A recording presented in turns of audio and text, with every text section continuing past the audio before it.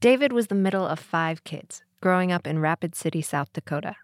When he was 11, his new stepdad, trying to win him and his younger brother over, took them to a Kmart and told them they could pick out anything they wanted, up to $50.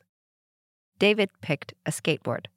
Yellow wheels, red-orange deck, silver skull on the bottom. And it changed his life.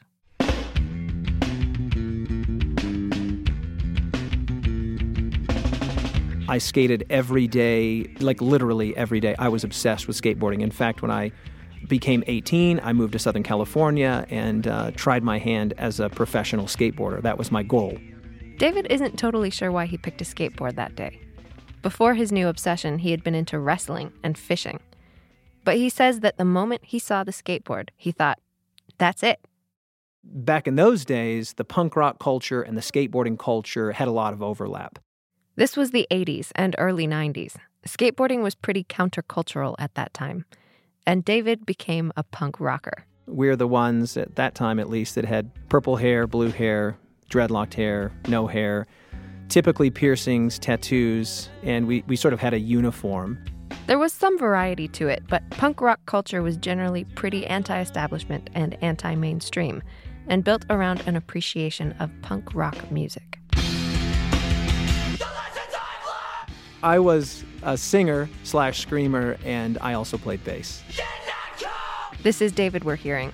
He was in a lot of punk rock bands at the time.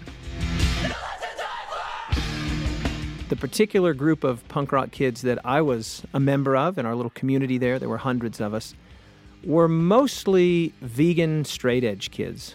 Straight edge means that we abstained from drugs and cigarettes and alcohol. And as a part of that, we were also, many of us, vegans and vegetarians. Eating animals is really pretty mainstream if you think about it. And this is Rapid City, South Dakota. So that's right in the middle of the United States and right in the heart of the Beef Belt. And one day, in this city of about 55,000 people in the heart of the Beef Belt, David and his punk rock friends learned about a vegetarian restaurant that had just opened up. The first time I went into the restaurant, I was 18 years old. And it was a fairly unassuming little location in a strip mall, kind of in the back of the strip mall, actually. And it was called, unimaginatively enough, Veggies, which is just about like, the most generic possible name for a vegetarian restaurant. David had just become a vegan that year. And along with the other vegan punk rockers in his group, he made a frequent habit of eating at this new restaurant. In addition to the food being vegan, it was also really good food. Almost every day, myself and some number of my punk rock community, it could be as few as 1 or 2 others or as many as a dozen of us, would go into Veggies. This quaint, cute, little unassuming restaurant at the back of a strip mall that was owned by Mary and Tom Burnt. And they were some of the strangest people that I had ever met. David realizes the irony of this today, punk rockers regarding other people as strange. But they really did look strange to them. We thought that these people, Tom and Mary and the other people that worked in the restaurant, were just the weirdest people ever. They looked like something, frankly, straight out of a Laura Ingalls Wilder book, like straight out of Little House on the Prairie. Long dresses for the women and the girls. The men would all be wearing suspenders and button-up shirts and sort of baggy slacks, usually with work boots. It was kind of Amish-looking, but without the beards. And they were just the nicest people. I mean, lovely, kind, helpful, sweet. Probably the best word that I could come up with to describe them was they were wholesome. They were wholesome. David remembers his group as being rowdy, obnoxious, and loud. They'd stick out when they were at Veggies, which was primarily frequented by non-punk rocker clientele. And Mary, the owner, and Tom, the owner, married couple, they would just treat us like we were just the most ordinary, wonderful people. We never got any indication. They never gave us any indication that we were unusual. And maybe the weirdest thing is that after we'd been there, a few times, they would refer to everybody as brother and sister, those of us that went regularly. And so It was just so wild. You'd walk in and Mary would say, "Hey, Brother David."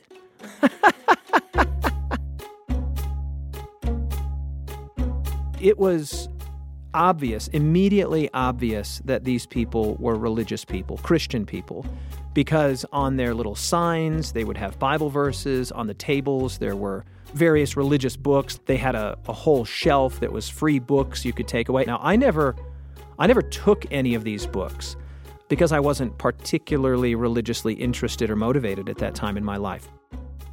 Tom and Mary weren't pushy about their religion. And while David and his friends weren't religiously interested, they were curious about the people who worked at the restaurant and about a lot of the things they did. We would ask them questions like, why do the girls and the women always wear dresses? And why are the men wearing suspenders? And why do you say brother? And why do you say sister? We just started inquiring, right? Because we were in there so often. You're just going to get to know these people. And they would inquire about us. They would ask questions. It was very mutual, back and forth. And one of the things that I distinctly remember was that in answering many of the questions that we would put to them, they would say, "Well, the Bible says. Well, the Bible says." And I do remember being a little frustrated with that, actually, because sometimes I would really be pushing them or pressing them for a specific answer about something. And almost invariably, their answer would be, "Well, the Bible says. Well, Scripture teaches." David and the other punk rockers kept coming back to this restaurant, became close enough to Mary that they started calling her Mama Mary. And though they didn't understand or care for her faith, they began to appreciate it. Once, she prayed for their safety on a trip his band was taking to perform in Minneapolis. 3 of the members survived a near-death accident, and they credited Mary's prayer. After about a year of spending time at the restaurant, David began to be interested in Mary's faith, at least more open to it, and she invited him to their house for Vespers. I had no idea what that meant. They said, "Oh, you should come over to our house for Vespers. We sing songs together." And I was like, "Oh, yeah, that sounds fun. My band is playing a punk rock show in like a week's time at the Atomic Cafe. You should come hear us play." And to her credit, she's like, "Yeah, I'll come. Yeah, I'd love to come." And so like a week and a half later, you have to get this picture in your mind. Mary came. She brought like 4 of her friends. They're all dressed like Laura Ingalls Wilder. They've got the long dresses. This is in a total punk rock venue. There's like 150 hardcore punk rock kids there. And here are these like 4 girls and 2 men straight out of Little House on the Prairie standing at the back of the venue. And I'm up there playing just like, and just screaming my head off, pounding on this guitar, and they just sat through the whole show.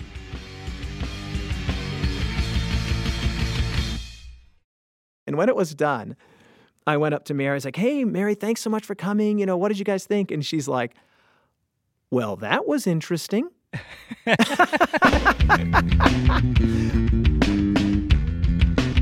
So then, as a sort of kindness to her, I think it might have even been a bargain, she says, "Well, now you've got to come to Vespers." And so I went to her house for Vespers, and it was like 15 people standing around a painfully out-of-tune piano, singing songs that I'd never heard before. Blessed Assurance and 'Tis So Sweet to Trust in Jesus and, Marching to Zion. And they're just singing these songs, and they were singing them with such passion and volume and enthusiasm, even though the music styles, the music style that we had performed at the Atomic Cafe, which was like hardcore, emo, straight-edge punk, and then like 15 people standing around a painfully out-of-tune piano singing hymns, they could not have been more different. They could not have been more contrasted. Actually, the passion was the same. They were passionate in their singing. They were passionate about what they were saying. You could tell they believed what they were singing. And frankly, that had a drawing effect on me. I remember very distinctly that first Vesper service. Around this time, Mary asked David if he wanted to study the Bible. And after a few months, he agreed. So when I finally consented and I show up to the Bible study, she wasn't even there. It was Josh, this kid Josh. And the thing that was so difficult about Josh is he talked so slowly. And me, I talk like 2 times as fast as anybody, right? And so, oh man, that was a painful experience. That was a deeply painful experience, to be honest. David showed up at one of the studies with a list of what he considered to be very difficult questions about things like hell, predestination, eternal conscious torment, people of other faiths. And so I just start putting these questions one by one to Josh, and he's just totally unfazed. He's like, that's a really good question. Why don't we look at, and he would start taking me to these passages in Scripture and then reading them to me. I was like, wow, this guy is not afraid of these questions at all. David appreciated the way Josh answered the questions. It gave him the sense that maybe the whole Christianity thing was far more reasonable and credible than he had imagined it to be. But David was also pretty flaky. Like I would set up appointments and then be like, no, I can't, I'm going skating, or no, I can't, I'm going rock climbing. He thinks he showed up for maybe 8 studies over 6 months. And then his time in Rapid City was up. He had enrolled in a pre-med program at the University of Wyoming, 6 hours away. He was 21 at the time. When it came time for me to go to the University of Wyoming, Mary said, hey, look, I want you to read this book. This book has changed my life. I know that you've been doing some Bible studies. Take this book. And so she gave me a book, a paperback book that was sort of light blue cover, and it had a picture of the world on it, and it just said The Great Controversy across the top, and it said E.G. White at the bottom. And I took that book, frankly, with no intention of reading it. I took it as a kind of courtesy to her. And if she had not taken the time to write on the inside cover something very nice, very friendly, recommending the book to me as a friend and basically thanking me for all the money that I'd spent in a restaurant and all the time that I'd gone in there and all the friendship that we developed, I would have thrown that book away. I mean, I really had very little interest in reading a very thick religious book. But I kept it because it was kind of a souvenir. It was a kind of token of this incredible restaurant with these incredible people. So I took it with me to college. And then it sat on my shelf.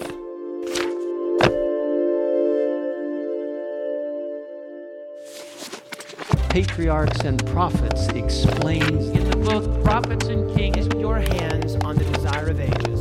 Ellen White makes it clear in Acts of the Apostles. The Great Controversy 6:12 says. From Types and Symbols, this is The Conflict Audible. I'm Livy. I'm Ivan. And today on our show, Volume 5, The Great Controversy.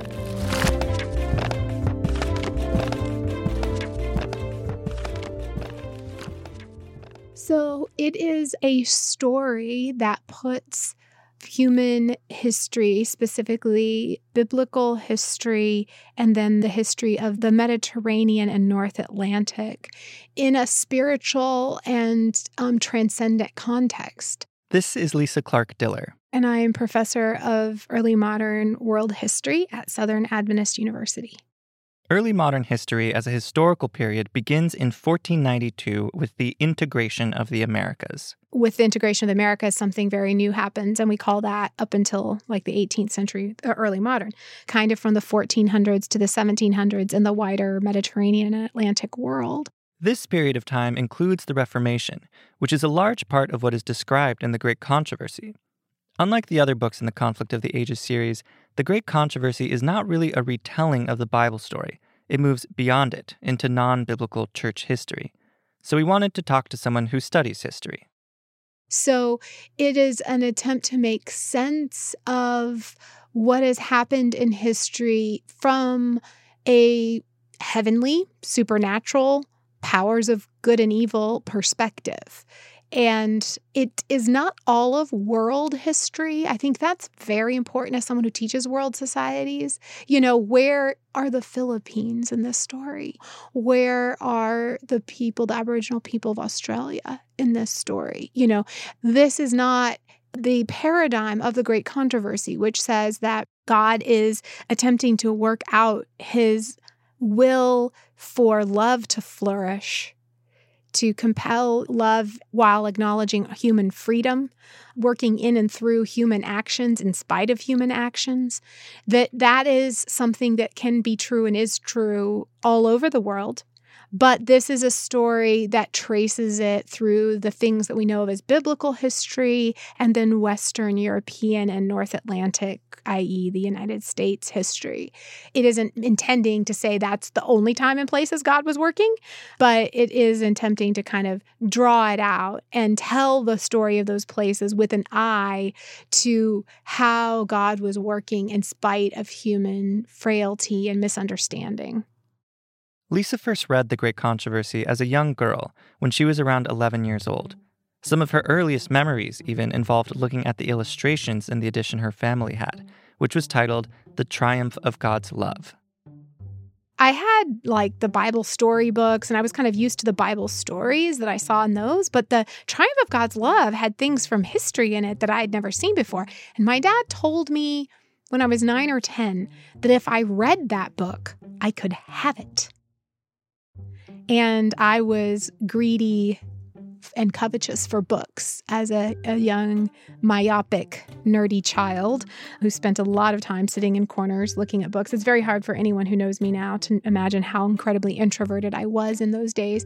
But I wanted that. So I think I read Great Controversy under the Triumph of God's Love title in my 11th year by the time I was turned 12. Lisa appreciated the book, read it again in high school, along with some of Ellen's other books. And when she graduated from high school, her uncle and aunt gave her another edition of the Conflict of the Ages series. The old Red Books version of it. And I brought that into college and continued to read that almost daily. Lisa majored in history at Southern Adventist University and went on to graduate school. And in doing so, it became a little bit difficult for her to read The Great Controversy.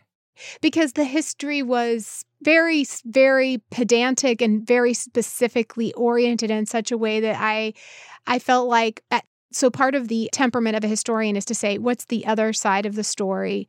What stories are not being told? And there were so many gaps, I just found it less satisfying. And I was reading a lot of other stories on medieval church and the Reformation and things like that I found those much more interesting in order to get the history of that. After grad school, though, Lisa began teaching back at Southern, and one of her classes was on church history. And she recognized that her students, a lot of which were theology and religion majors, would have an understanding of church history that had been informed by the Great Controversy. In fact, it might be the only history book of that era that they had read, or at least that was intended for adults. And so I began to read through The Great Controversy again, trying to keep in time with the time period I was talking about in my church history survey. And so reading the sections of Ellen White that overlapped with that and using some of her ideas or quotes as part of my pedagogical tools. In working through The Great Controversy in this way, comparing it to current historical understandings about the development of the Christian church, and in discussing it with other Adventist historians, Lisa became more aware of different gaps in the story. So there's about 800 years that are missing between the early church and the development of Sunday worship in like the late 100s, early 200s. She doesn't give dates for it, but she describes that transition. And then she has a few paragraphs that kind of jump to sort of, or describe sort of popes maybe developing a little bit. And then we move straight to like the Waldenses and other people being persecuted, which is in like the 1100s or so. Pretty much everything else in there just gets missed. That misses a lot of other reform movements within the church. The church had constant reform movements.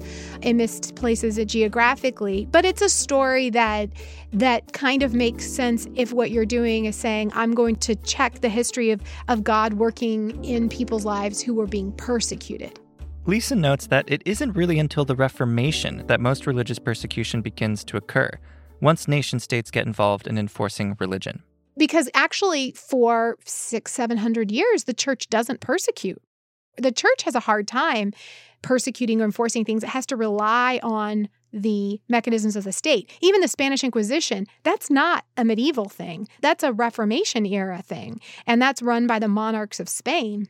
So there is a medieval Inquisition in Rome, but it's very limited. And so almost all of the like witch burnings and all the stuff that we think of, those are not medieval things. The Middle Ages, unfortunately, gets really a bad rap in some ways. I mean, there were terrible things about the Middle Ages. I mean, people treated each other terribly. But in terms of like religious persecution specifically, there's this blow up for a minute with the Cathars and the Waldenses in the 1100s.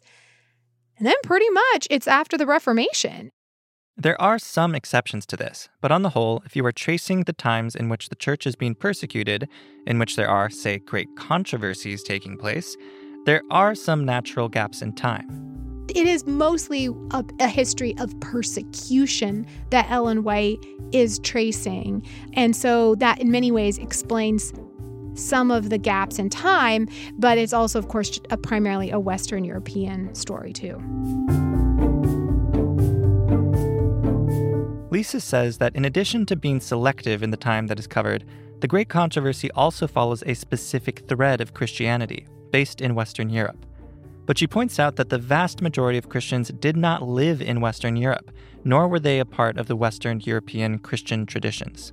You know, in the medieval world, there are just parts of Western Europe where Latin was spoken in the church liturgy. Then there's a huge bunch of Christians where Greek is spoken or Russian. And then most of the rest of the churches break up around language. So you have the Coptic church in Egypt and the Ethiopian church, and then Nestorian Christians, different kinds of, they call them Monophysite Christians. I'm not sure if I'm saying that word right, but, you know, kind of based on their belief in the nature of Jesus. You know, there's Christians in the nation of Georgia and Armenia. The Nestorian Christians were the ones that went to Central Asia and were trying to convert people like the Mongols, and went to China during the Tang Dynasty and spread Christianity there. So these are people who know not the Pope, so to speak. That kind of stuff doesn't show up at all because, of course, the histories that Ellen White was reading in New England in the 19th century are primarily, of course, about Western Europe. We've mentioned already in other episodes that Ellen read extensively. She used a blend of things she was shown in vision with things she read that helped fill in details, along with the biblical account.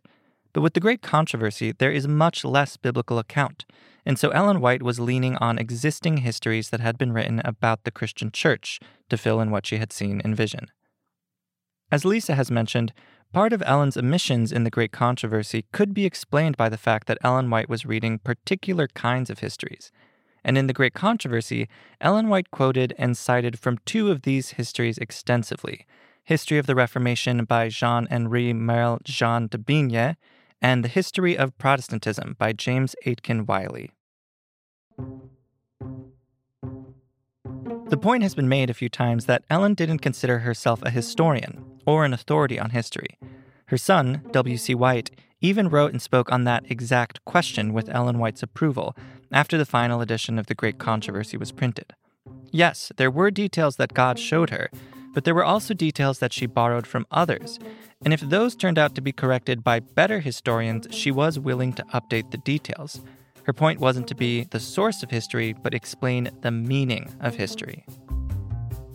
She was trying to talk about history that most of her audience would have known. I mean, this wasn't history they weren't familiar with, but she would have been telling it in a way that was very specifically trying to engage them more in the story of what God was doing. And so I think anytime any historian is doing anything, and we even say this about the gospel writers, Jesus did lots of things that didn't show up in the gospels, but they were telling what they thought they needed to tell to make a particular point, not to say this is the entire history of every act that Jesus did, but like we're telling you about the stuff you need to know about. And anytime any of us are doing that, like if you ask me to tell you about my life, if you ask me to tell you about my job, I'm going to pick particular things. I'm never going to tell you 100% of everything, even if I could, even if it was like possible time-wise and knowledge-wise for me to tell you everything. I'm not going to do that. I'm going to tell you the things I think you need to know for the purposes of this conversation and this relationship. Lisa says that because of what she understands the point of this book to be, the gaps she has mentioned don't really bother her. She's aware of them, but the thing that she thinks Ellen White is doing in this book is sharing a paradigm of history. And in the Great Controversy paradigm of history, God is at work in human free will. That doesn't mean that everything that humans choose is what God wants. The great controversy paradigm of history says, nah, actually, it could easily not be what God wants. Human beings have the ability to act against God's will. Yet, God is at work anyway, in spite of it, through it, because of the choices we make. That God is on the side of the weak and the lowly and the underdogs, and that what looks like success in this world might not be what God sees as success. That's the great controversy paradigm of history. So it influenced me as a historian so that I look at the underdogs and think, what can they teach us? Not that they're right about everything, not that everybody who's on the underside of history is completely moral and, someone I'd want to emulate. I mean, some of the Waldenses and the Cathars that were persecuted, they were kind of, I would not want to believe what they believe theologically. But should they have been killed for it? No, I don't think so. So that's, to me, part of what the great controversy paradigm, which is always leading to say what makes love flourish, and that God is in the places where love is flourishing. And so when I'm studying the indigenous communities of South America, when I'm studying medieval Japan, if I am seeing love flourishing, God is there. And not that he's on the side of their kings, but so that means no matter where I'm studying in world history, I know that God did not abandon those people just because they didn't end up in our sacred texts. I know that the Holy Spirit was still there. And I can look for the places where love was flourishing. And more to the point, when we say that Jesus is in the least of these, when I'm studying the people who are the least of these in any society, Jesus is there. One smallish detail that I think addresses this idea of gaps in an interesting way is that the Spanish edition of The Great Controversy has an extra chapter. The English edition has 42 chapters, but the Spanish edition inserts a 43rd chapter, chapter 13, titled El Despertar de España. And this is because, when preparing for the translation of the book into Spanish, it was noticed that Ellen White hadn't mentioned anything about the Reformation in Spain. It was suggested to her that it would be valuable to have a chapter on that topic. So with Ellen White's approval, C.C. Chrysler and H.H. Hall compiled a chapter dealing with that part of the church's history, which has always been available in the Spanish edition and never included in the English edition. If you look at Ellen White's lifetime and her prophetic ministry, it spans a period of a little bit over 70 years. This is Merlin Burt. He's the new director of the Ellen G. White Estate. She had her first vision in December of 1844, and the last vision that was recorded was in the spring of 1915. It's a little bit over 70 years. And her experience during that time, God gave her many visions and dreams on many different topics, many different areas. But if you look at her whole life, the one overarching theme is the Great Controversy theme. It's all oriented towards the love of God in Christ and based on Scripture. But nevertheless, that theme unfolds through her entire lifetime. And if you look at her writing, she writes most extensively on that. Merlin is the 8th director of the White Estate, which was first led by C.C. Chrysler, who we just mentioned, and followed by W.C. White, Ellen's son, and then Arthur White, her grandson. By now, you are probably very familiar with the theme of these books and how they came about, but we wanted to get a little bit more of the context for this particular book. She says that she had her first vision on the Great Controversy in 1848. We don't know just what she was shown. She didn't write anything up. It was really 10 years later, in 1858, it was March 14, that she had this very important Great Controversy vision. You might remember some of this from our first episode. James and Ellen White were in Lovetts Grove, Ohio. And they were in a rural schoolhouse holding some meetings with people who were interested in the Sabbath and in the Bible and in prophecy and in the second coming of Jesus. And they were coming to conversion, and a lot of prominent people in the community were interested. And so James and Ellen White had come to join with some of the other evangelists that had been working there. And they were there for those 2 days. And on Sabbath, March 13, John, the son of William and Betsy Avery, died. John was less than 2 years old, and we don't know very much about how it affected William and Betsy, but you can imagine how difficult that would be. On Sunday, the Advent believers in Lovett's Grove held a funeral service in that same schoolhouse. You've got to get the picture in your mind. It's a small building, a typical country schoolhouse. There's about 40 people there. And they've created a type of a platform area or an area in the front, and here's the little casket with the little toddler laying there. And James White gets up, shares some comforting words, and then Ellen White got up, and to use her words, she says, in the spring of 1858, we visited Ohio and attended conferences at Green Springs, Gilboa, and Lovett's Grove. At Lovett's Grove, the Lord met with us, and his blessing rested upon us. First day afternoon, there was a funeral service at the schoolhouse where our meetings were held. My husband was invited to give a discourse on the occasion. The people could not all get into the house. My husband was blessed with freedom, and the power of truth seemed to affect the hearers. When he had closed his remarks, I felt urged by the Spirit of the Lord to bear my testimony. As I was led to speak upon the coming of Christ and the resurrection and the cheering hope of the Christian, my soul triumphed in God. I drank in rich draughts of salvation. Heaven, sweet heaven, was the magnet to draw my soul upward, and I was wrapped in a vision of God's glory. Many important things were there revealed to me for the church. Ellen's vision lasted for 2 hours, and Ellen's record, of course, doesn't tell us anything about what it was like for those in the room. She was, after all, in vision. One can just imagine. People in mourning clothes, the sound of weeping, Ellen shouting glory. The father of the child, William Avery, did write about this experience a few decades later, in 1905. And he didn't give much detail about what it was like in the room either, but it's still interesting to hear. And he spoke of this time now many years before, and he's an Adventist. He became a Seventh-day Adventist. At the time, they weren't yet believers. They were still studying. But I'll just read his words of this event. He says, "The truth was preached here in Bowling Green, Ohio in 1858 by G.W. Holt. Quite a number came out and commenced to keep the Sabbath. In the spring of 1858, Brother James White and wife came to our place and held a few meetings to encourage us in the faith. While they were here, we lost a little boy. Brother White preached the funeral sermon, and during the service, Sister White was taken off in vision. She was in this condition when we went to the grave.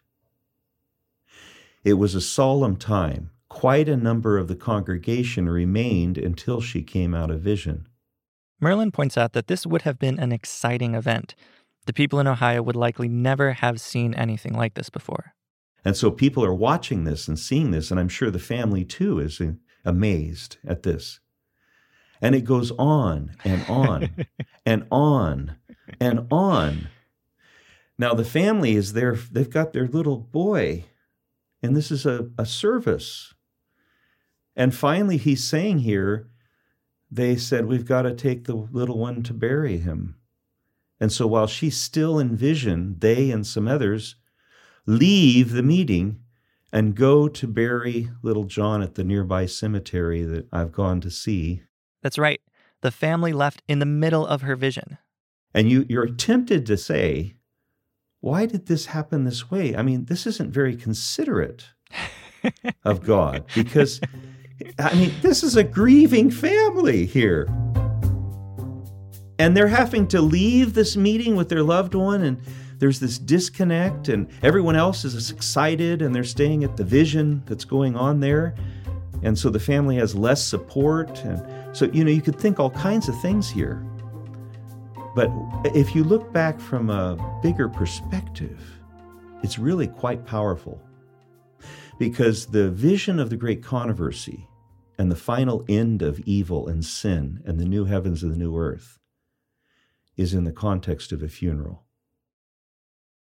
And it is that certainty of victory over death and victory over sin and victory over evil that is the theme of the Great Controversy. And so from God's perspective, what better of a setting than to do it in this way, even though in a local sense it seemed almost over the top, as it were, for the people. In the vision, Ellen is explicitly told to write about what she has seen. Soon after, she is paralyzed. And yet she's shown by God that it's Satan attacking her and trying to keep her from sharing or writing out this vision. And yet she perseveres and God strengthens her. And so over the next few months, she writes this out, and it's finally published in the little book called Spiritual Gifts, Volume 1. Spiritual Gifts, Volume 1 is a very short book, 219 pages, compared to the 3,000-ish pages series this show is about. And in that short book, Ellen White touched briefly on the fall of Satan, the fall of man, and the plan of salvation. She then skipped forward to the life of Jesus and the apostles, and then covered church history, the Advent movement, and the end of time. Spiritual Gifts was published in 1858, the same year as her Great Controversy vision, and you're well familiar with this process by now. As Ellen receives new light over time and recognizes the value of going into more depth, she revises and expands the first volume into others, and then that set of volumes into another set of volumes. And the second set of volumes was called The Spirit of Prophecy. Volume 4 dealt with the period of time from the fall of Jerusalem up through the end of time, and Ellen finished that volume in 1884. Around this time, a few things happen. First is that in the 1880s, Ellen goes to Europe. And actually visits some of the sites of the Reformation and things that she had seen in vision. And in some instances, she felt like she recognized the places even, some of the geography. Another thing that happens is that The Spirit of Prophecy, Volume 4, sells really well. The book goes through 10 printings in 4 years. It's the first illustrated Ellen White book, by the way, and it sells well. And this nicer version is selling. And the combination of her trip to Europe, her realization that what she has been shown has a much broader impact that should go beyond Seventh-day Adventists to actually touch people all around the world, because this is biblical truth, it's universal truth, a framework of truth that needs to be understood. She begins the process of a third writing of a series on the Great Controversy. And this, of course, is the Conflict of the Ages series that this whole show is about, the series that takes us from the fall in heaven to the new heavens and the new earth. And she starts with the book that we know today as The Great Controversy, published in 1888. Ellen White is drawing some on things that she has previously written, or her assistants are drawing some of those things in. She's writing additional material. She's expanding on some things. She's maybe improving wording, the way she's expressing it, adding content. So it's more of a production. And this is true not only of Great Controversy, the 1888 edition, but it's true of all of the books. One thing that Ellen White has in mind while she's preparing the first book in the series is that she intends it to be for the public and not just for the church. So she changes wording. She would use in-house words. I shouldn't say in-house, but in-church words that people were comfortable with in the church. Some of them were typical Protestant ways of referring to Roman Catholics. Things like Romanism and papists and papal's okay, but kind of these negative zinger words that didn't seem like zinger words to them or to Protestants, but when you start saying them out publicly, it's not right, it's not kind, in that way. And so she's cognizant of this, she's mindful of this, and so she softens the language but not the message. Merlin shared that this softening of the language has led some people to think that the 1884 book, which preceded the Conflict of the Ages edition, is somehow more pure and more beautiful. But he says that that's a misunderstanding, because Ellen controlled the whole process behind the 1888 book. There is some softening of language, but there is also an expansion. Another thing, because it was intended for sharing and not just internal use, this book was very nicely printed. Ellen White and her team were really thoughtful about crafting the best possible version of this message, using more understandable language and design to make it as shareable as possible. And it sold very, very well.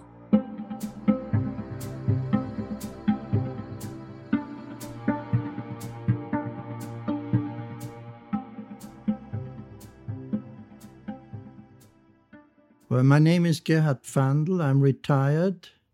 I worked at Biblical Research Institute at the General Conference. Since 1999, I retired the first time in 2012. Then I was asked to continue part-time until 2015. And since 2015, I am a volunteer still working for the Biblical Research Institute. The Biblical Research Institute is the office at the General Conference that deals with theological questions. It was started in 1975, though its roots go back to the 1940s. They publish articles, write books, host conferences. We have a group of scholars, Old and New Testament, systematic theology, who have experience, primarily also in teaching, and come from the world field. To me, it sounds a little bit like an elite heist team, with different specialists, some of whom keep coming back out of retirement to help out. But it's probably better described as an elite apologetics team. Gerhard grew up in Europe, where he says that the writings of Ellen White are not particularly appreciated. My mother had the testimonies in German. I had no particular interest in her books or her life. While I was living in Europe, I attended Newport College for a couple of years. But even there was no particular interest in it. What changed was my attending of Avondale College in Australia. Avondale College was established on the advice of Ellen White, and it became a model for Adventist schools around the world. And when Gerhard attended in the late 60s, he developed an appreciation for Ellen White. We had a professor by the name of Desmond Ford, who was an excellent teacher and a great defender of the spirit of prophecy, and he quoted spirit of prophecy from memory in practically every class we had. Just as a reminder, the spirit of prophecy is a way that many people refer to the writings of Ellen White in general. He was very strong on spirit of prophecy, and when I saw what was happening in Australia with the health food industry, with the schools, with the hospitals, I realized and recognized the value of the spirit of prophecy and the writings of Ellen White, because I experienced what the advantages were when we accept the spirit of prophecy. And so from then on, I had a great interest in the writings of Ellen White. When I returned to Europe, I began my ministry in Austria. It soon became known that I was acquainted with the spirit of prophecy. And of course, I spoke English, and the people came with their questions to me. And so over the years in my ministry in Austria, I spent about 19 years there. I was the point man when it came to questions on the spirit of prophecy. During Gerhard's ministry in Europe, he would sometimes run into situations where he needed help working through a question. And in those situations, he would turn to his former spirit of prophecy defending professor. I communicated with Desmond Ford when I left for about 10 years. Whenever I had a question that I could not solve, I wrote to him, he wrote back. Gerhard didn't know about it, but during these 10 years, Desmond had started to believe that the doctrine of the investigative judgment, as understood by the Seventh-day Adventist Church and described by Ellen White in The Great Controversy, was not biblical. And in 1979, Desmond, who was then a professor at Pacific Union College, spoke at a meeting of the Adventist Forum about his new views. I didn't know anything about the Forum meeting, but soon thereafter, I received cassettes from two different people because they knew my situation and my relationship to him. And I was devastated when I listened to his lecture. I couldn't sleep, and I was really shocked because in class he had said just the opposite. He had strongly defended the investigative judgment and Ellen White. But obviously something happened while he was studying in England for 2 years that changed his views. Just before this, Gerhard had arranged for Desmond to come speak at a ministers' meeting in Austria. But after the Adventist Forum meeting in 1979, he wrote me a letter and said, "I'm sorry, but the General Conference has stopped all my travels." Because he was suspended, they gave him 6 months to write a defense of his views, not just about the investigative judgment, but also about Ellen White. The situation culminated in a meeting at a place called Glacier View, where other theologians and church administrators evaluated Desmond's claims. And to summarize it far too briefly, the church ultimately disagreed with Desmond's disagreement with the church's existing views, and Desmond was dismissed from the ministry and from his teaching position. It was a very difficult time for people on both sides of the issue. A large number of pastors left the ministry feeling that the church had been wrong to dismiss him. Others, like Gerhard, felt that Desmond had been wrong, and they had to wrestle with how someone who had encouraged and mentored their belief in Ellen White had changed course. There's much more to the story than we can get into here, but in spite of, and in a way because of his past relationship with Desmond, Gerhard still felt confident in Ellen White's ministry and continued to develop a deeply informed understanding of Ellen White's writings and the Bible. About 20 years after Glacier View, Gerhard joined the Biblical Research Institute, where he has contributed his skills in the Old Testament and Ellen White to many different questions. I spoke to Gerhard because The Great Controversy is in a sense the least biblical of the 5 books in the Conflict of the Ages series. As Lisa shared earlier, it deals primarily with church history and events that take place after the biblical narrative drops off.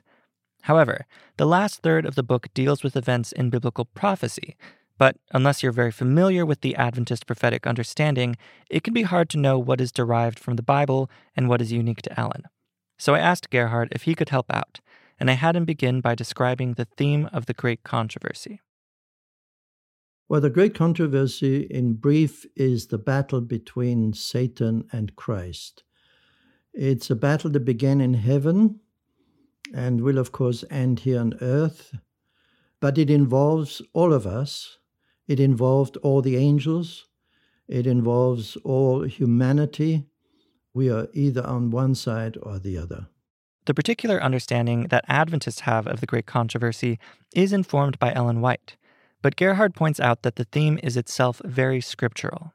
Whenever we deal with Scripture, we come across the conflict between good and evil, between Christ and Satan, and we are involved in it, and our eternal destiny hangs together with it, because depending on which side of the battle we are, that determines what happens to us when we die or when we are resurrected, and where we end up. Either we are annihilated or we can enjoy eternity in heaven. I had Gerhard walk through some of the passages in Scripture that support this theme. If you're an Adventist, this may be very familiar to you, but to understand what is uniquely Ellen, it's helpful to get a quick refresher. Well, it begins in Genesis chapter 3, verse 15. You remember, I will put enmity between you and the woman. This is God speaking to the serpent. And between your offspring and her offspring, and he shall bruise your head, and you shall bruise his heel. That is the beginning of the Great Controversy in the Garden of Eden. Another instance is in the book of Job, chapter 2, verse 1. Where there is a convocation in heaven. The sons of God came to present themselves, it says, before the Lord, and Satan also came. Satan accuses God of preferring Job. God allows Satan to afflict Job. And Job remained true and faithful and became an example for all humanity of what it means to be involved in this battle, even though we may have difficulties as Job had.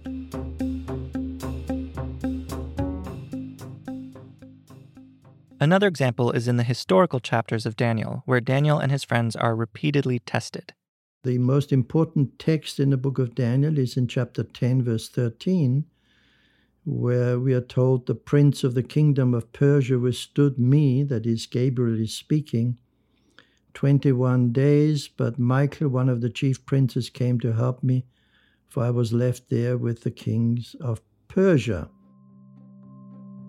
God here pulls away the curtain and shows what is happening beyond our earthly life, what we see. There is a spiritual realm where this battle is going on, that Christ is trying to win people to his side, and Satan is trying to win people to his side. And so in that case, in Daniel, it concerns the Persian kings. But it is probably, there's no other text in Scripture that describes more clearly the struggle between the invisible powers that control and influence nations than this verse 13 in chapter 10. Next up in the New Testament is the temptation of Jesus. Chapter 4, verse 1, then Jesus was led up by the Spirit into the wilderness to be tempted by the devil.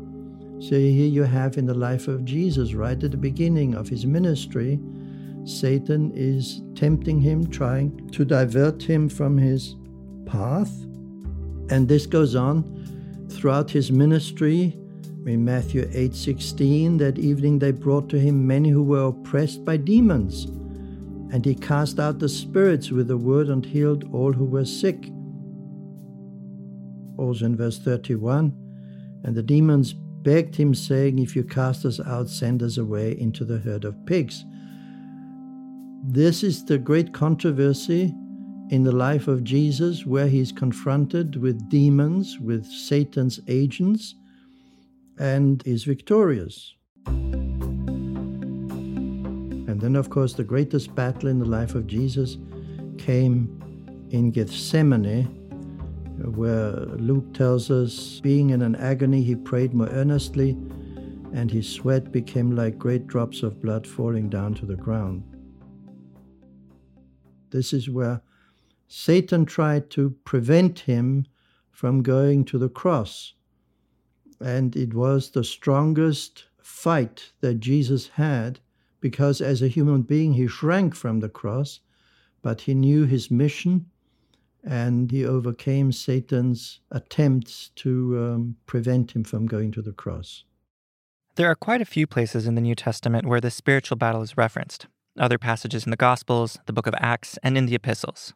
Paul speaks about the armor of God in Ephesians that we need to put on, because we are fighting not against flesh and blood, but against the rulers, against the authorities, against the cosmic powers over this present darkness, against the spiritual forces of evil in the heavenly places. And the great controversy ends in the book of Revelation. The book of Revelation is really significant for how it relates to Ellen White's understanding of events in heaven before creation, as well as events at the end of time. In chapter 12, verse 4, we are told how Satan took a third of the angels with him when he was cast out. And when he came to this earth, he tried to kill Jesus. The woman gave birth, and the dragon tried to kill the child that she brought forth, which of course was Jesus. And then he persecuted the church. Gerhard points out here that the history of the Christian church, with all of the persecution that occurred, is in a way described by this passage in Revelation. And it ends then in chapter 12, verse 17, where we read that the dragon became furious with the woman and went off to make war on the rest of her offspring, on those who keep the commandments of God and hold this testimony of Jesus.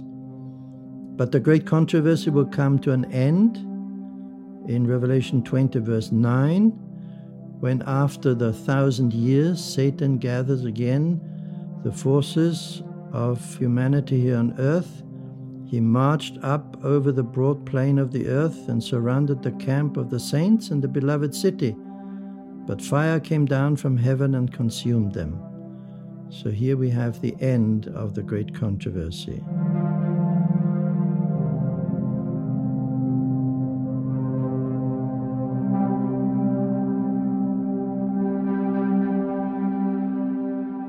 The book of Revelation is filled with a lot of imagery that can make it a little difficult to understand on a casual read-through. There are dragons and lampstands and horsemen and blood that cries out.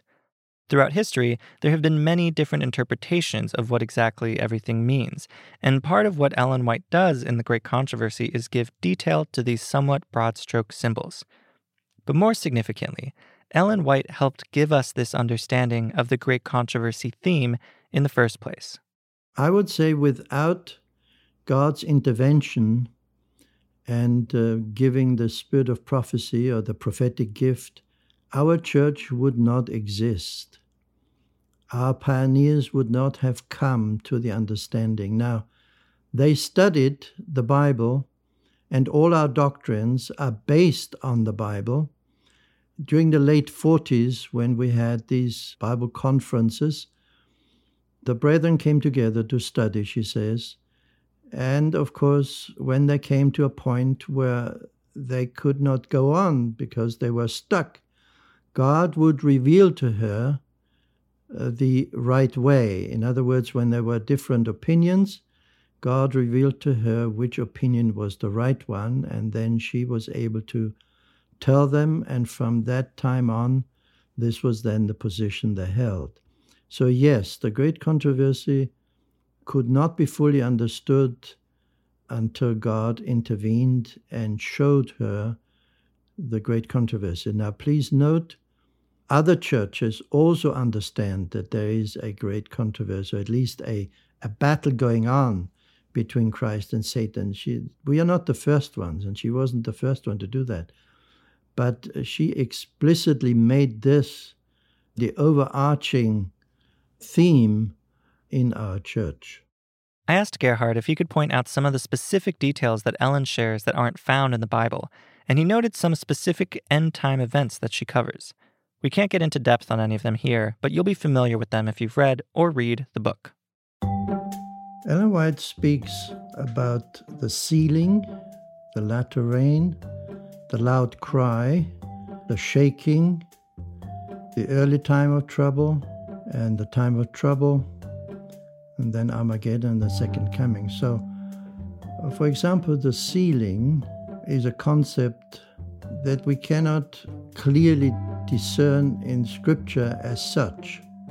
Now, there is a text for this, but in the context of the end time, or the latter rain, or the loud cry in Revelation 18, 1-4, and then the shaking. You see, the shaking, for example, appears only in one text in Amos, but it talks about the time just prior to the fall of Jerusalem in the Old Testament. But she uses that concept and transfers it to the end time. There are biblical concepts, but she puts them together in the context of the final events. And that's what is new in her writing, in contrast to when you read the Scripture. You wouldn't automatically come to the conclusion that she came or she used that text when you just read the text in the Old Testament. One thing I wanted to ask Gerhard about is the scarier parts of this book and this theme. In general, Ellen White points to there being a very high bar for righteousness. And while forgiveness is always available, there is, throughout the series, some strong warnings about the consequence of our actions. Seeing a controversy between Christ and Satan as the overall theme of Scripture and the reality of our everyday lives can honestly feel a little overwhelming. Well, the only way you can get away from this fear is your trust in Jesus. If you have a close relationship with the Lord, you don't have to fear anything. You don't have to fear the judgment. Unfortunately, many Adventists are afraid of the judgment. But if you are in Christ, you have nothing to fear about the judgment. You have nothing to fear about the future, even if there is persecution, even if you are shut up in prison or whatever. The fact that we are in Jesus helps us to overcome this fear. One of the attempts of Satan is to discourage us and to make us doubt the love of God and to make us unsure about our own salvation. That is his purpose. That is what he's trying to do, to discourage as many people as possible from trusting God's love and make us think, well, I have no hope. I can't make it. That is not what God wants. This is what Satan wants. He wants to discourage us, and that's why it's so important that we have a living relationship with our Lord, day by day, where we can come to him and pour out our hearts and say, I'm sorry I said this or did this. Please make sure that this does not harm the other person. Or our prayers need to be in trusting that God will hear and answer our prayer.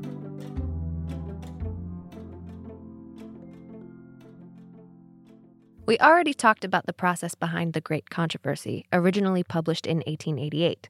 But the 1888 edition of The Great Controversy sold so well that the publishing houses had to do many reprints over the next few years. They're printing and reprinting and reprinting and reprinting. Merlin says that after 27 printings, they just stopped numbering which printing they were on.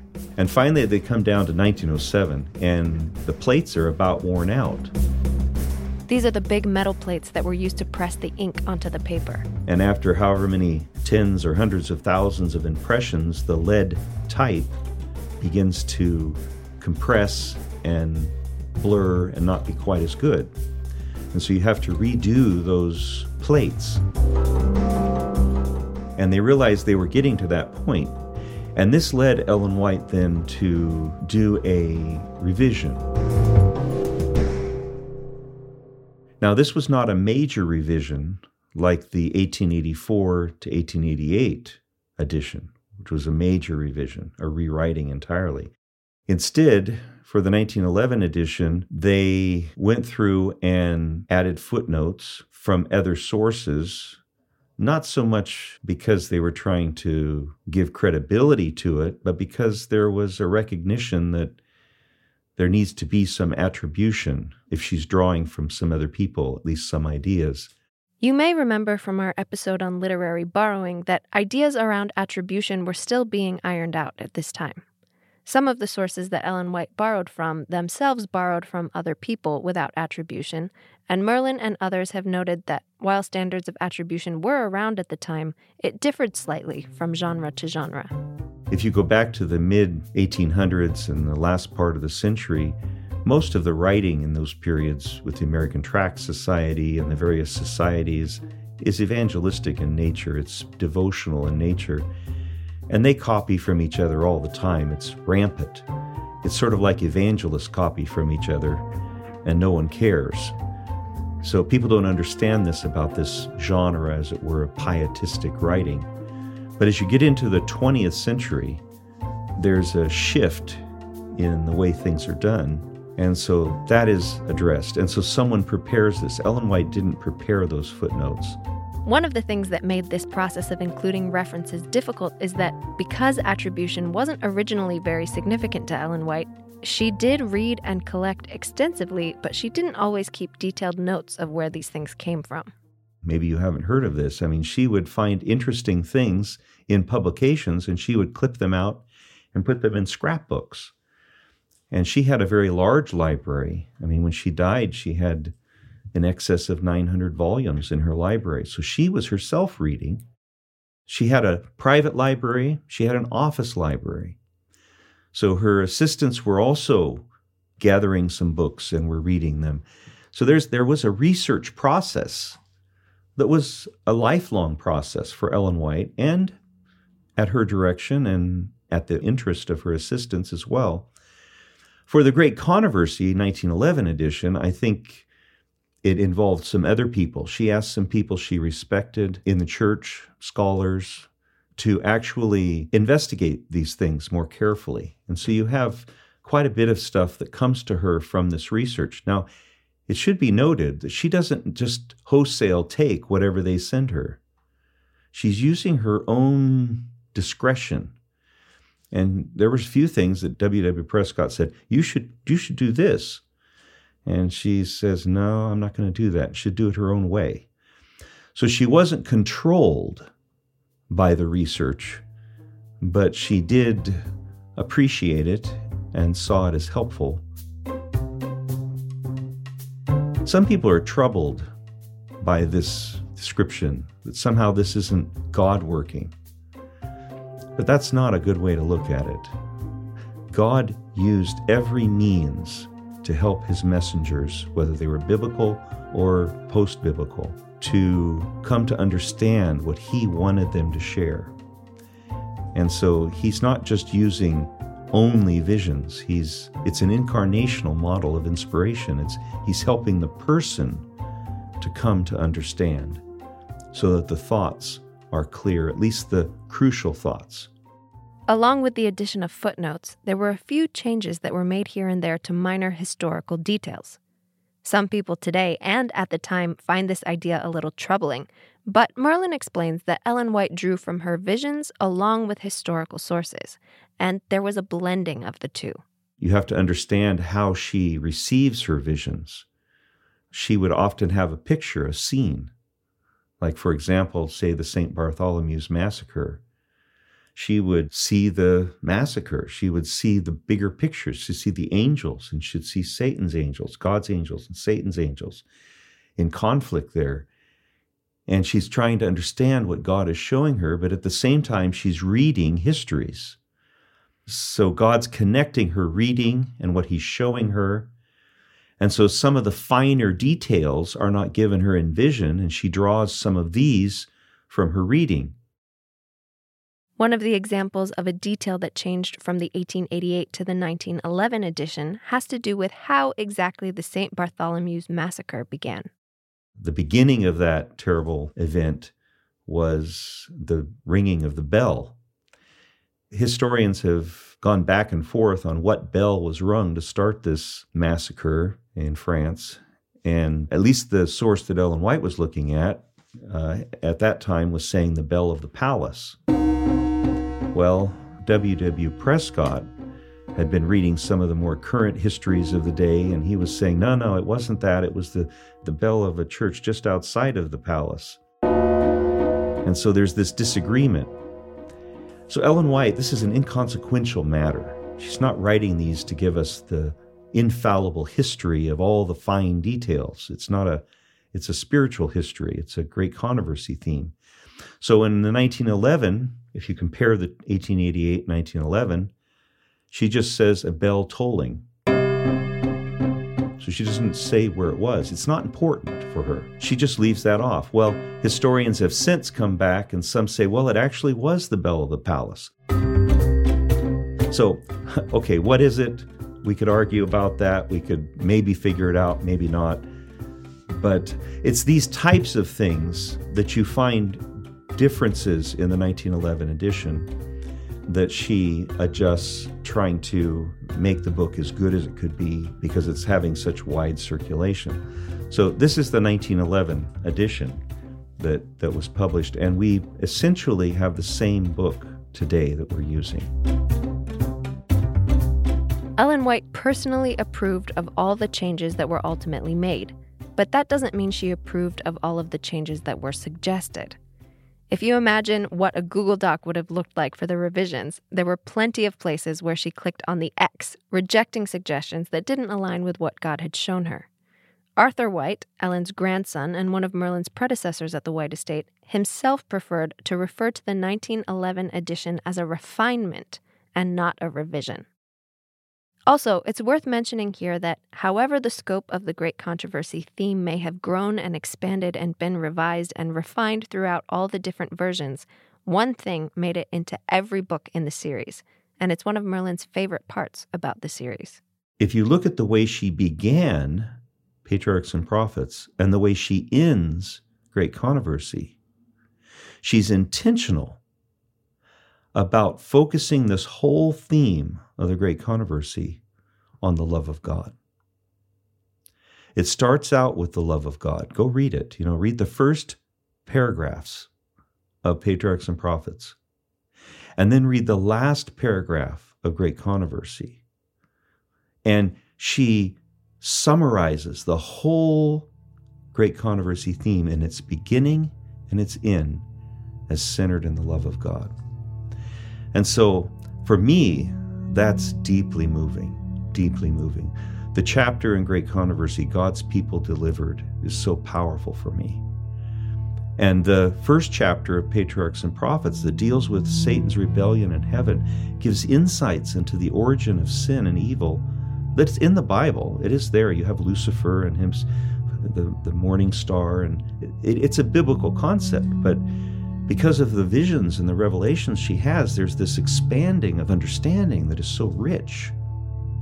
So those are some parts that are particularly meaningful for me as I look at this Great Controversy framework that God helped her to represent so powerfully and beautifully.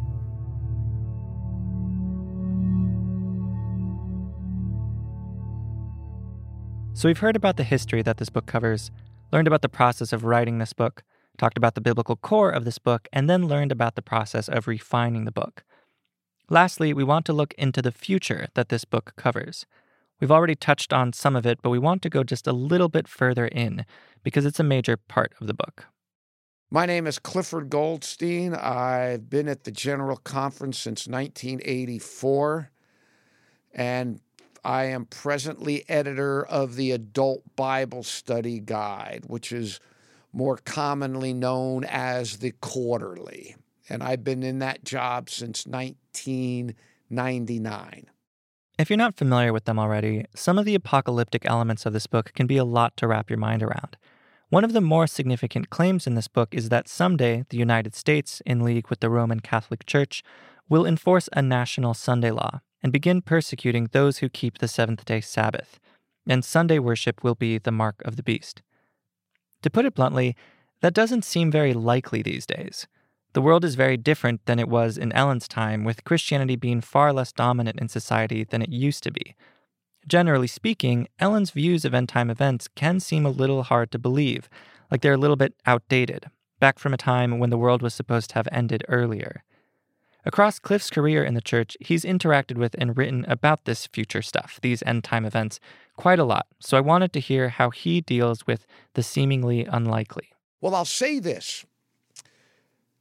For the 40-some years I've been an Adventist, and I accepted the message probably 6-8 months after I met the Adventists, and I've never doubted America's role in prophecy.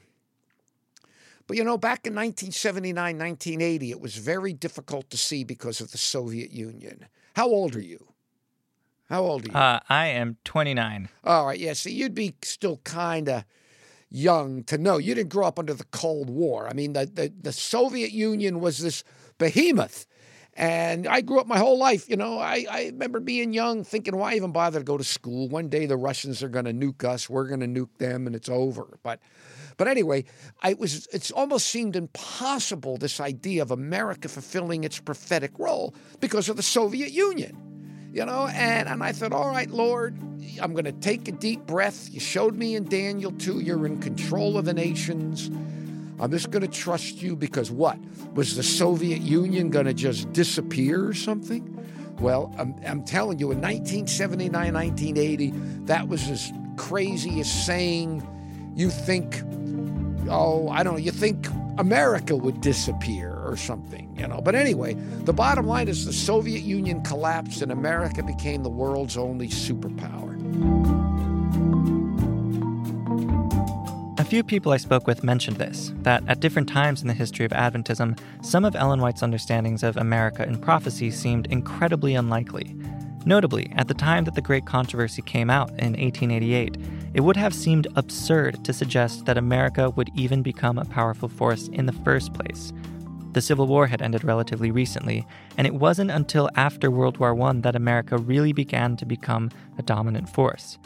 So certain unlikely things have already borne out. And Cliff shares this to say that, yeah, things can seem unlikely, but they can change quickly. And even today, he says, we've been seeing things change very quickly. This country has very stable institutions. I remember Watergate. We basically threw out of office the most powerful man in the world. And Richard Nixon gives a speech, gets on a helicopter, flies away. Jerry Ford lifts up his hand, swears on the Bible, becomes the new president. Not a tank in the street, nothing. That's how stable our institutions were.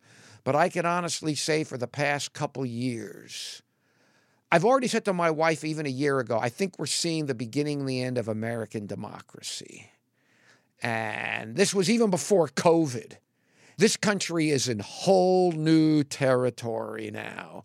And between COVID showing how overnight the whole world is, kaboom, and now suddenly with it's pretty heavy stuff. I mean, one of the things I've learned, though, I don't know how things are going to unfold. I've often said the Bible, particularly the book of Revelation, paints last day events in very wide swaths, okay, very broad strokes. Sister White comes in and like the Great Controversy, and she fills things in a little more narrowly, but she still paints pretty broad strokes. And I've had a column in the Adventist Review since almost about the time you were born. And I wrote a thing I called Between the Lines or Between the Strokes. And I said, we've got to be very careful. Because I've done this. I predicted, this is going to happen and that's going to happen prophetically. And it never does. 9 out of 10 times it never does. So I learned years ago, we have to be very careful about speculating beyond. We know church and state is going to unite in this country. Somehow or another, Sunday legislation is going to come in. And the other thing, too, though, I'm not going to get into it now, but how Sabbath Sunday will become an issue, I don't know. But I am so thoroughly theologically convinced in terms of from the book of Revelation how that makes so much sense. I truly don't see how the mark of the beast could be anything other than Sabbath and Sunday. That's how clear it seems to me from that. So that I could almost be dogmatic about it. How the events will come about, I don't know any more than what's written in there. That's what I know. Beyond that, we're speculating. But I'm telling you, I'm 65 years old. I lived through the riots in the Vietnam War. I've seen this country divided, but I ain't never seen anything like what's going on in America now. As Cliff has already mentioned, it's important to be careful about speculating.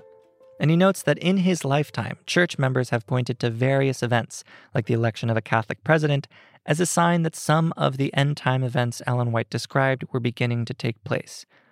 And so Cliff tries to be careful, tries not to read into things too much, tries not to look at individual events and consider them in themselves indications. But he does think it's valuable to look at trends. And this is the thing I've learned that I've tried to tell people. We don't know individual events. I don't know of any real specific individual events that she talks about that leads, in specific.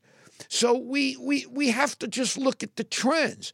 And the trend of America as the world's only superpower, the trend of the Catholics and Protestants uniting, and coming together. That's been powerful. So you look at some of those trends, and yeah, it's very exciting. And now, again, I don't want to read too much into everything that's happening, because we know the lamb-like beast is going to speak like a dragon. And but again, is all this happening now? Sure, this could lead to it next year. Or, I could be dead and buried and you could be my age and we're still going on. But sooner or later, I'm a believer that these things are going to happen, basically as she described it. One idea that has come up while I've been discussing this with people is that there are some biblical prophecies which were conditional. And I asked Cliff about this, whether some of these futures that Ellen White wrote about might have been conditional. Blah, blah, blah, blah, blah, blah, blah, blah, blah. There's classical prophecy and there's apocalyptic prophecy. Okay, sure. There's a lot of classical. You read some of those unfulfilled things in Ezekiel and all that. Yeah, our scholars make a difference between classical prophecy and apocalyptic prophecy. Daniel 2 is not conditional. Okay, Daniel 2. You see what I mean? That's not conditional. That stone cut without hands is going to come. Oh, so Jesus isn't going to come back. The second coming of Jesus is conditional. Maybe if events aren't fulfilled, then Jesus will never come back. No. I don't buy that for a minute. I had to clarify that. My question was more about how exactly the end of the world would play out, not whether it would end. But I did think it was a helpful distinction. I could almost buy into that, except I don't get it from Ellen. I get it from Revelation. America is going to unite with the first beast, they are going to bring persecution. Now, the exact, look, I don't want to, I have been a believer in Ellen White now for 40 years. There's not the slightest doubt in my mind of Ellen White's prophetic gift. Not a doubt. The question that we as a church have, that they argued about in her day, and they're arguing about it now, and we're going to argue about it till the Lord comes, is what exactly is her role? What is her authority? How should she be used? I'm not one of these Ellen White, this infallible thing. She herself said she wasn't. But I'd still tread very carefully on that. But see, the thing for me is, I believe this stuff because I believe our interpretation of the book of Revelation. Cliff became an Adventist in the 80s, one of those times that the church was going through a theological crisis. And he says that for him, he had to make sure that he could prove what he believed from the Bible itself. It was crazy. And I was forced early on, because I almost left right after I came in. I just got walloped by this stuff. And I determined early on I was going to make sure I could get everything I needed to know to be an Adventist out of the Bible and the Bible alone. And for him, like many others, what he understands from the Bible alone gives him confidence in Ellen White's prophetic gift. And though this book and these end-time events involve there being a pretty terrible time for the followers of God, he describes it as hopeful. Oh, I just think those last few pages, with her depiction of the new heaven and the new earth, and just, she talks about with eyes undimmed, you just got to read it, and it's so hopeful. It's so hopeful. Yeah, I think the last pages of The Great Controversy, you read it, and I have so many reasons to believe it. I have worked through this Adventist message for 40 years. I've looked at it at every angle, and I just don't know how this can't be the truth. I just don't know how. I have looked at it from every that I could conceive of, And Ellen White's prophetic gift, again, what is her role? What is her authority? How does inspiration work? We'll be fighting over those till the second coming. But the reality of the gift, oh my goodness.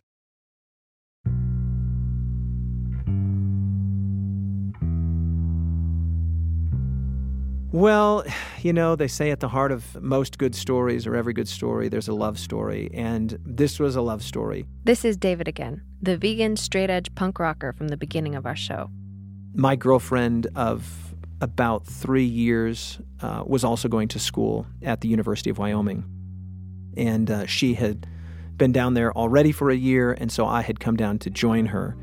And I came home one day. We were living just a little outside of Laramie, say 23 years old, and I come home, and she's crying, and she says that she's going to break up with me. It was the middle of winter. David moved out. And found myself basically just renting a room, going to school still, and completely heartbroken, devastated. I've never been a depressed person, but I spent a lot of time in my room just kind of alone, in misery, sad, crying, going through all of the sort of things that you go through when your heart's been broken. David says that during this time, in this rented room, he would always sit against the same wall, listening to really loud music and maybe studying or just sitting there being miserable.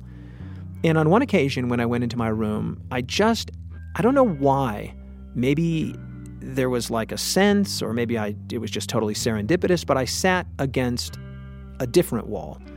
And when I sat against this different wall, the thing that I was staring at was my bookshelf.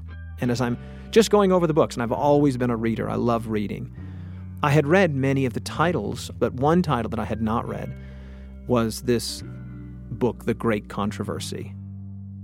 David had kept the book as a memento, but he had no intention of actually reading it.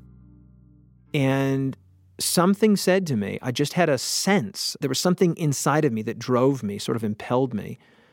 And I had this unction. And the unction was, go pick up that book and read it. And so I got up, walked across the room, picked up the book, and no idea what to expect. Like, I have no idea what this book is about. And there's really no tells on the cover, right? It's just the world, right? A picture of the earth, and then it says The Great Controversy. And I read the first chapter. And the thing that I remember it like it was yesterday, is that it opens up with Jesus weeping. It's like Luke 17, 18, 19, that whole passage there where Jesus is weeping over Jerusalem. And I immediately felt this instant kinship when I read that first chapter and Jesus was weeping. And I remember that being so weird to me. I was like, I thought Jesus was like this God figure, this religious figure. Why is he crying?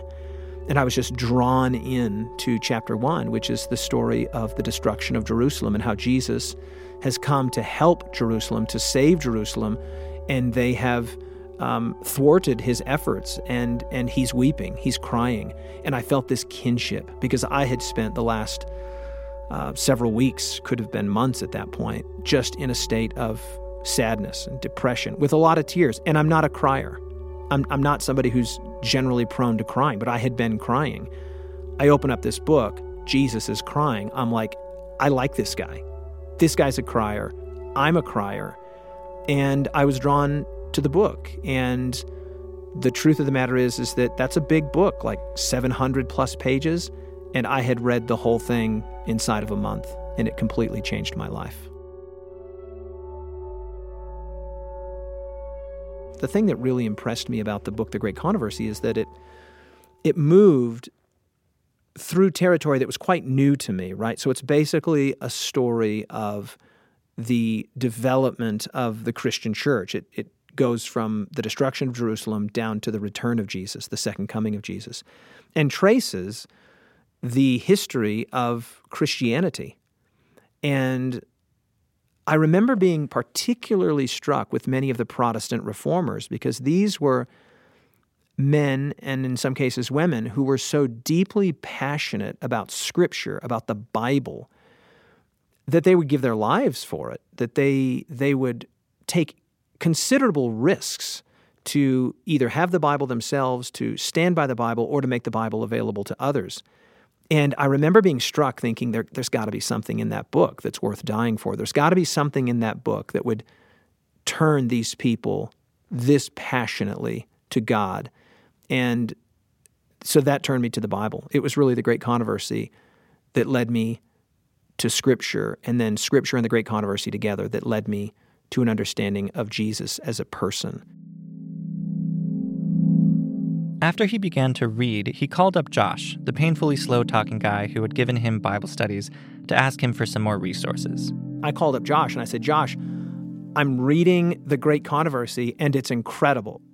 And then I remember hearing like, duk, duk, duk, duk. And I was like, what was that? And he said, oh, I just dropped the phone. He couldn't believe it. He and Mary loaded up this care package of like Adventist Bible studies, and they sent me videos. And I distinctly remember, probably within a week or two of me calling Josh and him sending me that care package, I had gone back to Rapid City, South Dakota, because you were often going back and forth. And I went to Rapid City. I walked into the restaurant. Mary comes up to me, gives me this giant hug. And she's just like, I always knew. You know, she was a woman of incredible faith and a woman of incredible prayer. And there was just no doubt in her mind that some of us were going to become committed followers of Jesus. And she's just like, she just took it in stride. I mean, she was absolutely thrilled and completely unsurprised. David had been studying pre-med at this time, and he was enjoying it. But after reading The Great Controversy, he decided to take a year off to figure out what it was he really wanted to do. He learned about a 3-month-long Adventist Bible training school, and he decided to go. And he loved it. And then I had the opportunity to go work as what's called a Bible worker, which is basically just somebody that goes out, knocks on doors, or meets contacts from a church and gives them Bible studies. He loved that too. I was, shortly after that, given some opportunities to preach. And he also loved that. And it made him reconsider whether medicine was right for him. That's how I ended up being a pastor. It was still another 2 to 3 years beyond that. But the short version is I took what was supposed to be a year off of pre-med, and it ended up, well, I'm still on that year off. It ended up being a very long time. David ended up sharing what he was learning with some of his friends who had also known Mary and Tom. Pretty early on, he gave Bible studies to one of his good friends, Nathan. And Nathan also became an Adventist and also became a pastor. There's a number of us, though, 5 of us that are now in Adventist ministry from Mary's Vegetarian Restaurant in Rapid City, South Dakota. David has since shared this book with many other people, but his experience with it has led him to believe that it's really important to have a relationship with someone first and to give them some context before they read this book. I think rather than just giving the book and saying, read this book, I think you need to give the book in a context. And you give the book in the context of, hey, this book was written in the late 1800s. This is a book that describes, in the language of the day, the sort of stages of the development of the Christian church. And I describe those stages as 4. The formation of the Christian church, the deformation of the Christian church, the reformation of the Christian church, and then the climax of the book is the 4th stage, the restoration of the kingdom of God on earth. And so as you move through those sort of 4 stages, from formation to deformation to reformation to restoration, it gives you the experience of the Christian church down through history. And so I think you have to set it up. One of David's favorite things about this whole series is the last chapter of The Great Controversy. And it's a good way to close out. And the chapter is titled, appropriately enough, The Controversy Ended. And if you just go read the last 5 or 6 or 7 pages of this, or the whole chapter, it's absolutely amazing. And in particular, I've always loved the very last paragraph, and I'll just read that here. She writes, "The great controversy is ended. Sin and sinners are no more. The entire universe is clean. One pulse of harmony and gladness beats through the vast creation. From him who created all flow life and light and gladness throughout the realms of illimitable space. From the minutest atom to the greatest world, all things animate and inanimate, in their unshadowed beauty and perfect joy, declare that God is love.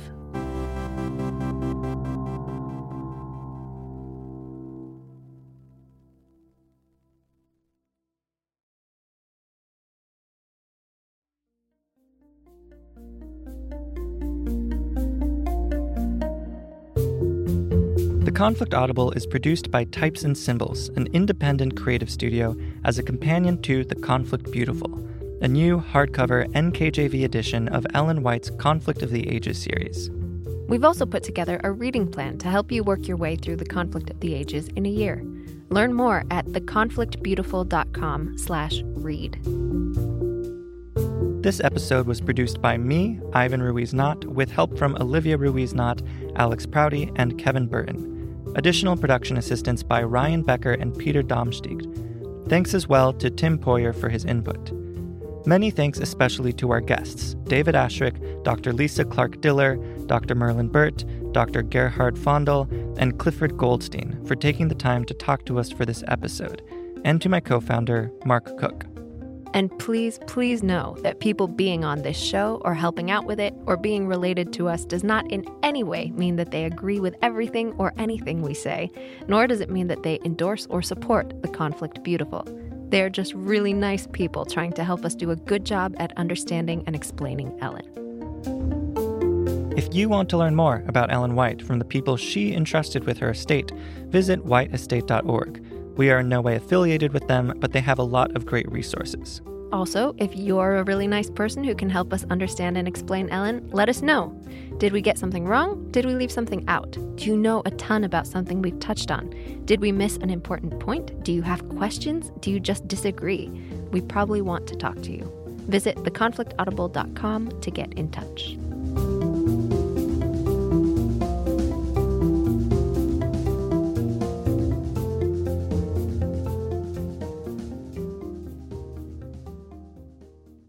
Anyway, that's the spiel.